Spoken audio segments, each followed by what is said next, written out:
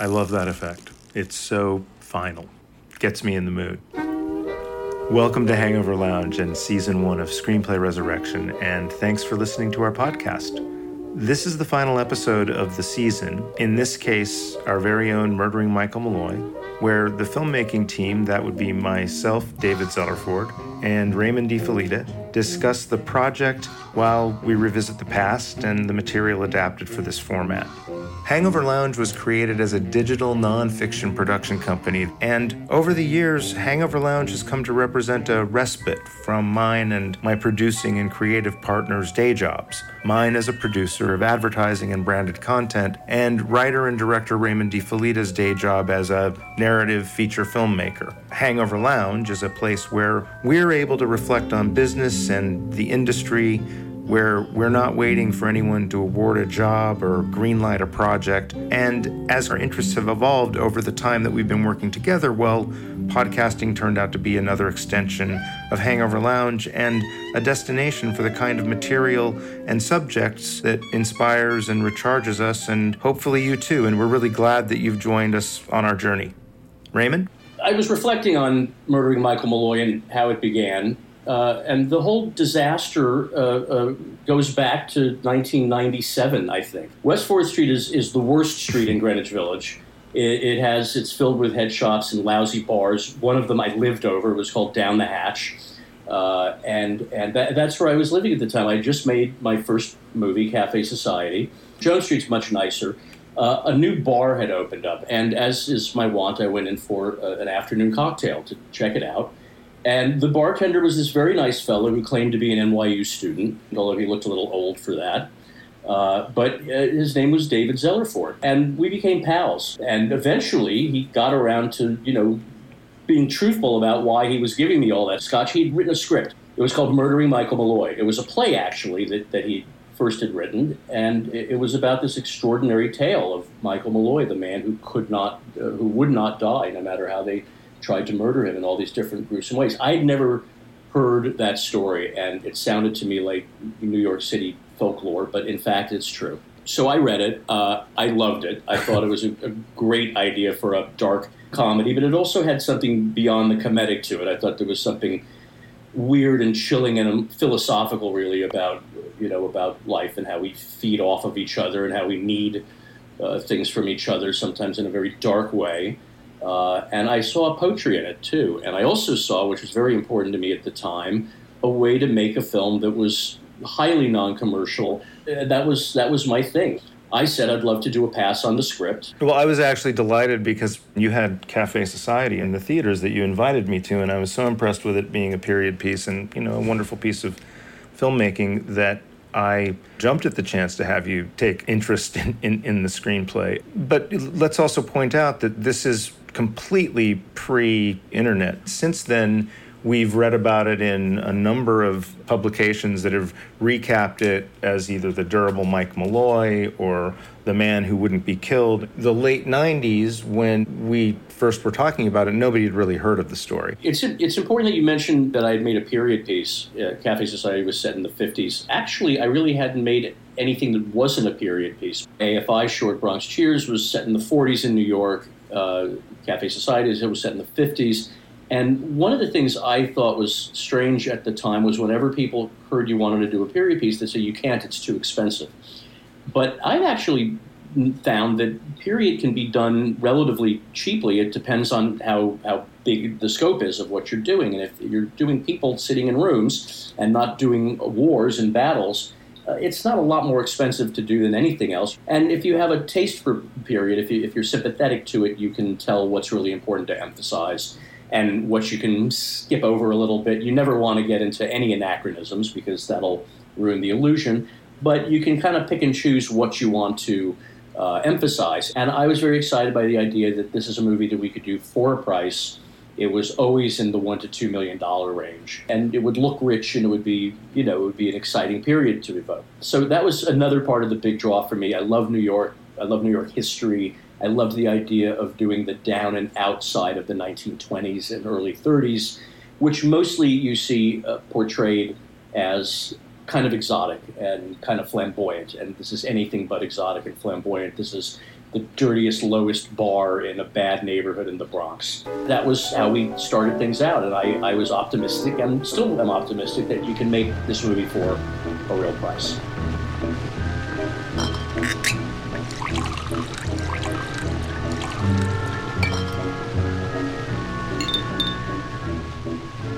I was thinking about this. I don't remember exactly how I met Willem Dafoe, but he read it pretty quickly, and he really liked it. And we thought, he'd be a great Marino. He wanted to do it.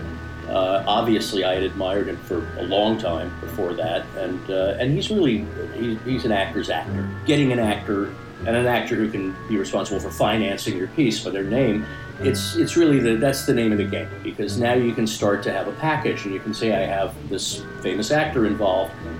Now you can start to go out for financing with that one actor, but if you have one actor, you usually can attract a second. And what we thought was, well, we have Marino, now let's go after a Malloy. I believe the first person we sent it to for Malloy was Terence Stamp. He was the star of The Collector, based on the John Fowles novel. He was General Zod in Superman, don't forget that. He was in one of my favorite Soderbergh films, The Limey, which he's magnificent in. And Terence Stamp said, yeah, I love it, let's do it. So we had attachments. Now, Terence, I haven't seen him in years, but meeting him was really one of the special experiences in my showbiz life, because you simply haven't met anyone like Terence Stamp.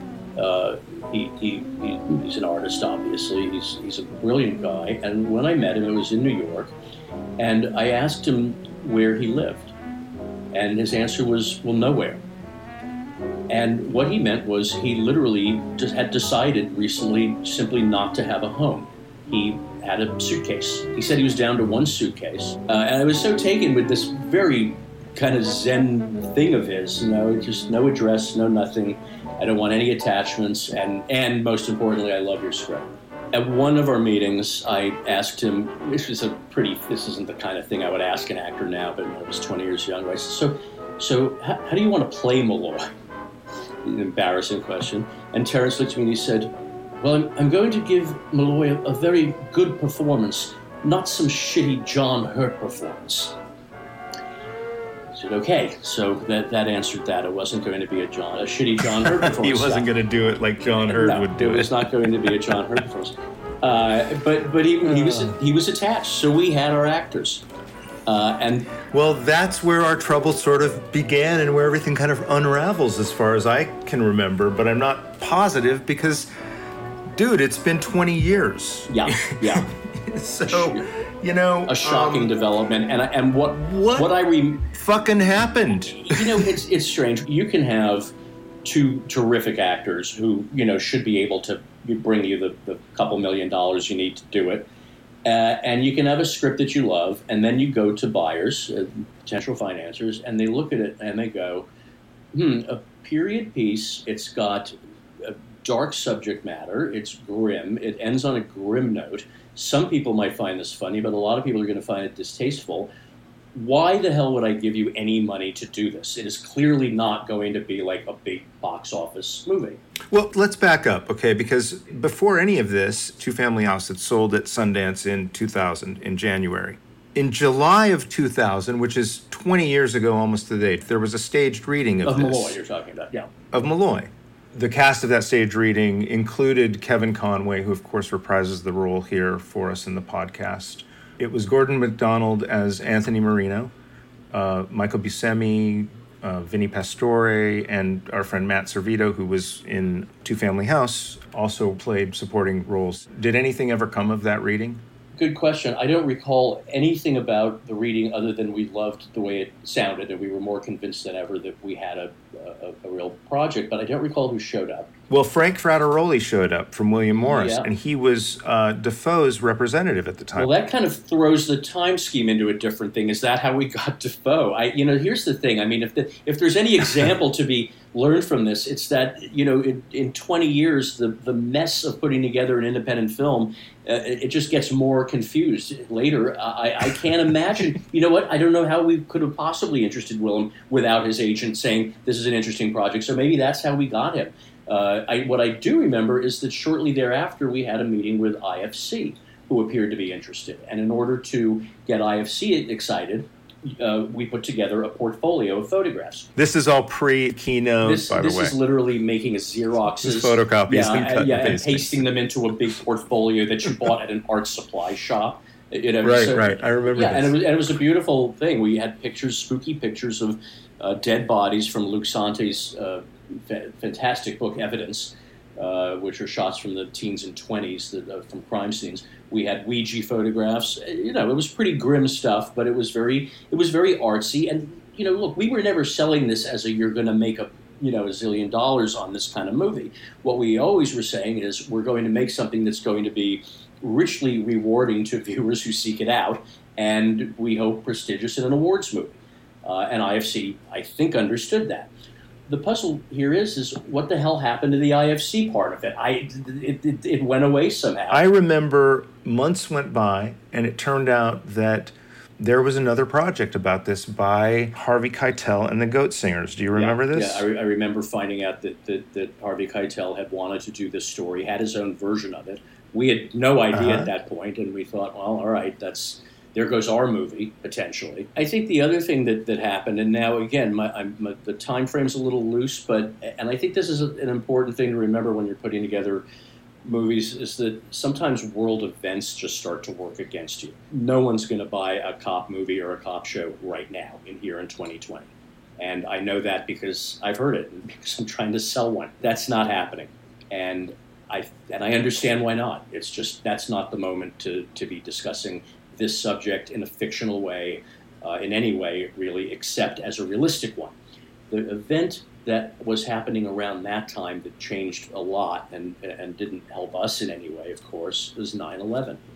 And in the aftermath of 9/11, this was not a movie that anyone was anxious to finance or make. It was grim, it was downbeat, it was everything that suddenly was not going to excite any buyer. And I think that's kind of where the first iteration of Murdering Michael Malloy as a movie that we thought we could get off the ground probably ended around then. The air went out of it. And this is another truth. When the air goes out of a project, it's when people have been hanging around waiting for it to start for too long, and they start to lose interest. So world events sort of turned against it. I think our actors by then were saying, yeah, it's been a couple years. These guys aren't really pulling this movie together, and they sort of moved on too. Do you remember hearing that there was an issue because the only woman that we had in the cast was Betty Carlson, who gets murdered immediately? Absolutely, yeah. Do you recall ourselves to that rewriting a female character who posed in drag as Joseph Maglione and had this kind of tempestuous love affair with Marina? Do you recall this? I do. Now, again, time frame is a little iffy to me, but I do remember as we continued shopping the project, we began trying to adjust things to what we were hearing from the marketplace. And as you said, one of the problems was this is a movie that's with an all-male cast. So we said, okay, well, how can we change that? And the solution was, let's make one of the characters, in this case Tiny Bastone's henchman, a woman who dresses like a man. And I'm not exactly sure why that didn't take, but around that time, I was reading a fascinating book called Gay New York, which was a history of New York's gay world, underground, really, from the late 19th century through the 1940s. Well, wait, there's another step here, because we had optioned the Billy Tipton story from Suits Me. Oh, God, now that I really forgot. Suits Me is a book that we optioned to create a film about the Billy Tipton story. Yeah. And was that part of this whole messy process? I guess it was. We should leave Billy Tipton out of this. It's too much for me. We should leave ourselves out of this, honestly, Raymond. It's so depressing to realize how many wrong turns you take in trying to put a movie together.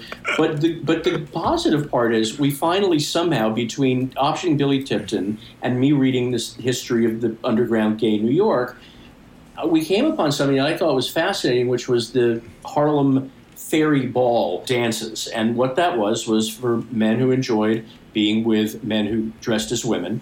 They would dress up and they would go to these elegant balls that were given in a ballroom in Harlem. They call them the Fairy Ball. And we thought, well, Marino is such a strange character. We know so little about him. So we needed to sort of read some tea leaves and figure out what is making Marino tick. And what we knew about him essentially was that he had syphilis, which made him a little mad, a little crazy. We know that the only woman he was ever married to, he murdered about 5 minutes after they were married to collect the insurance. And we began to think, was that part of his self-loathing at the time? I mean, this was nothing that you could do in the open in 1932 or 33.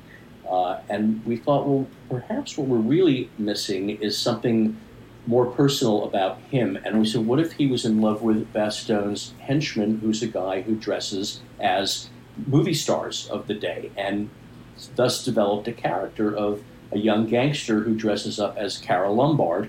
And we thought, all right, it's probably perverse enough. It's certainly not going to help us selling the movie, but it made it better. And I think that the thing that we were always driven by is how can we keep making this story cooler and more interesting and something that you hadn't seen before. I remember we liked the idea that we were digging into New York history more and more by involving that part of the subculture, that the entire movie was really about subculture and hidden culture in New York in that time of the early Depression years.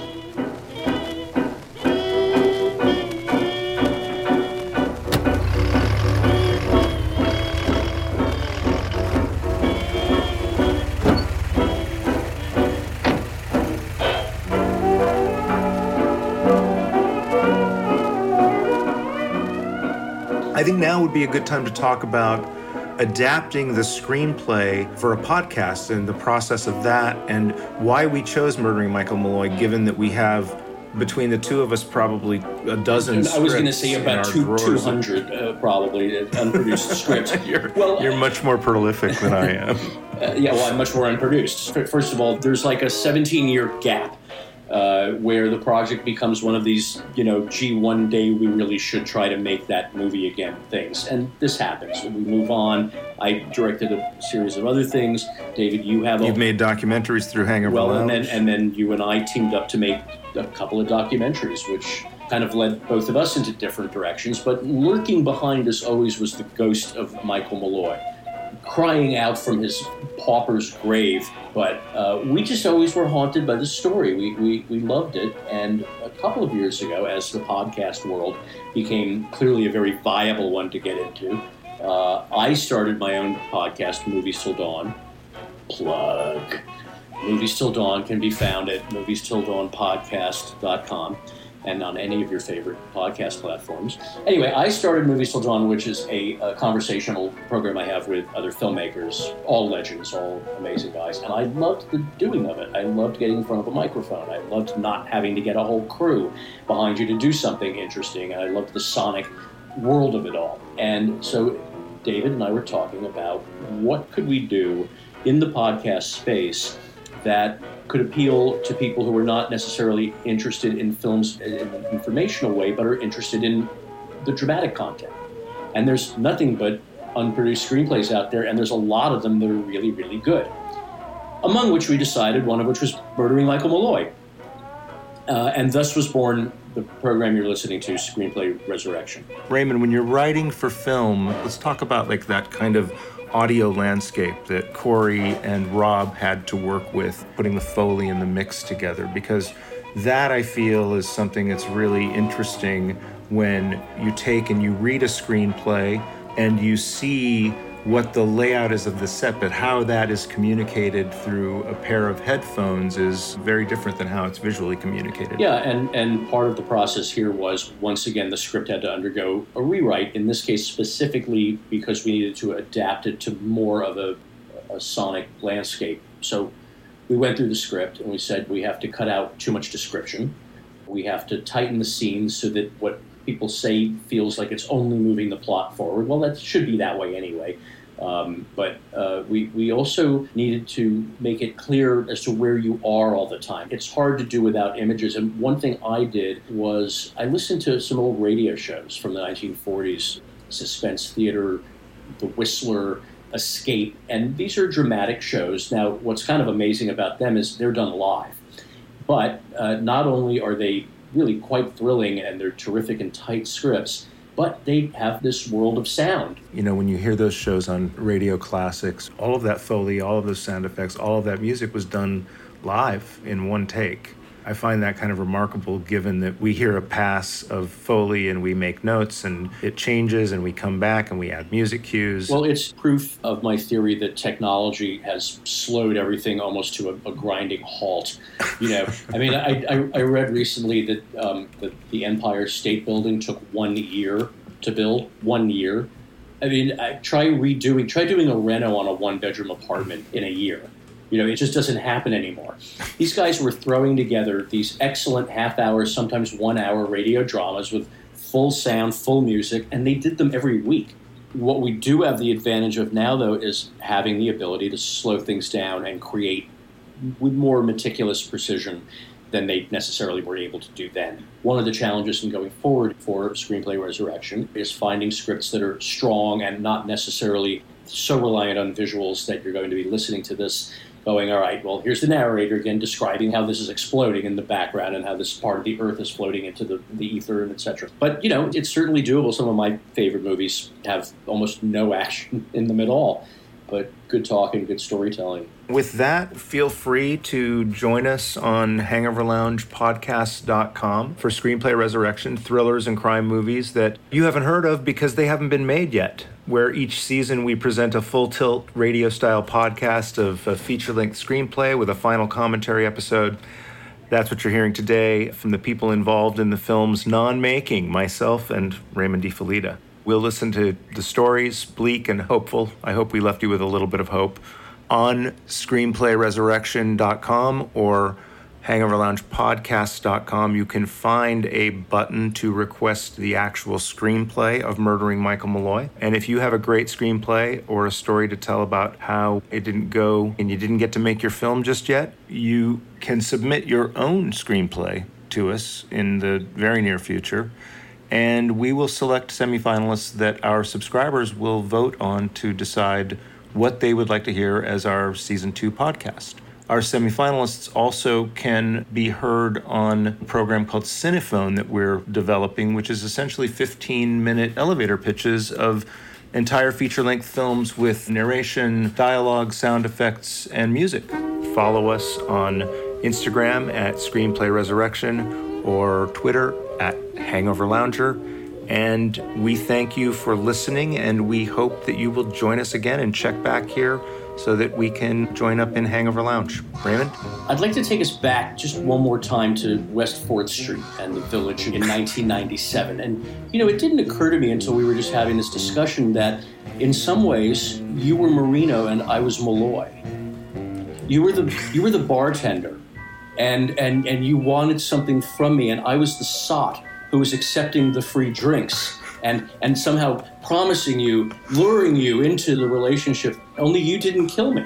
The project has nearly killed both of us. With that, let's go back to my favorite sound effect. So long.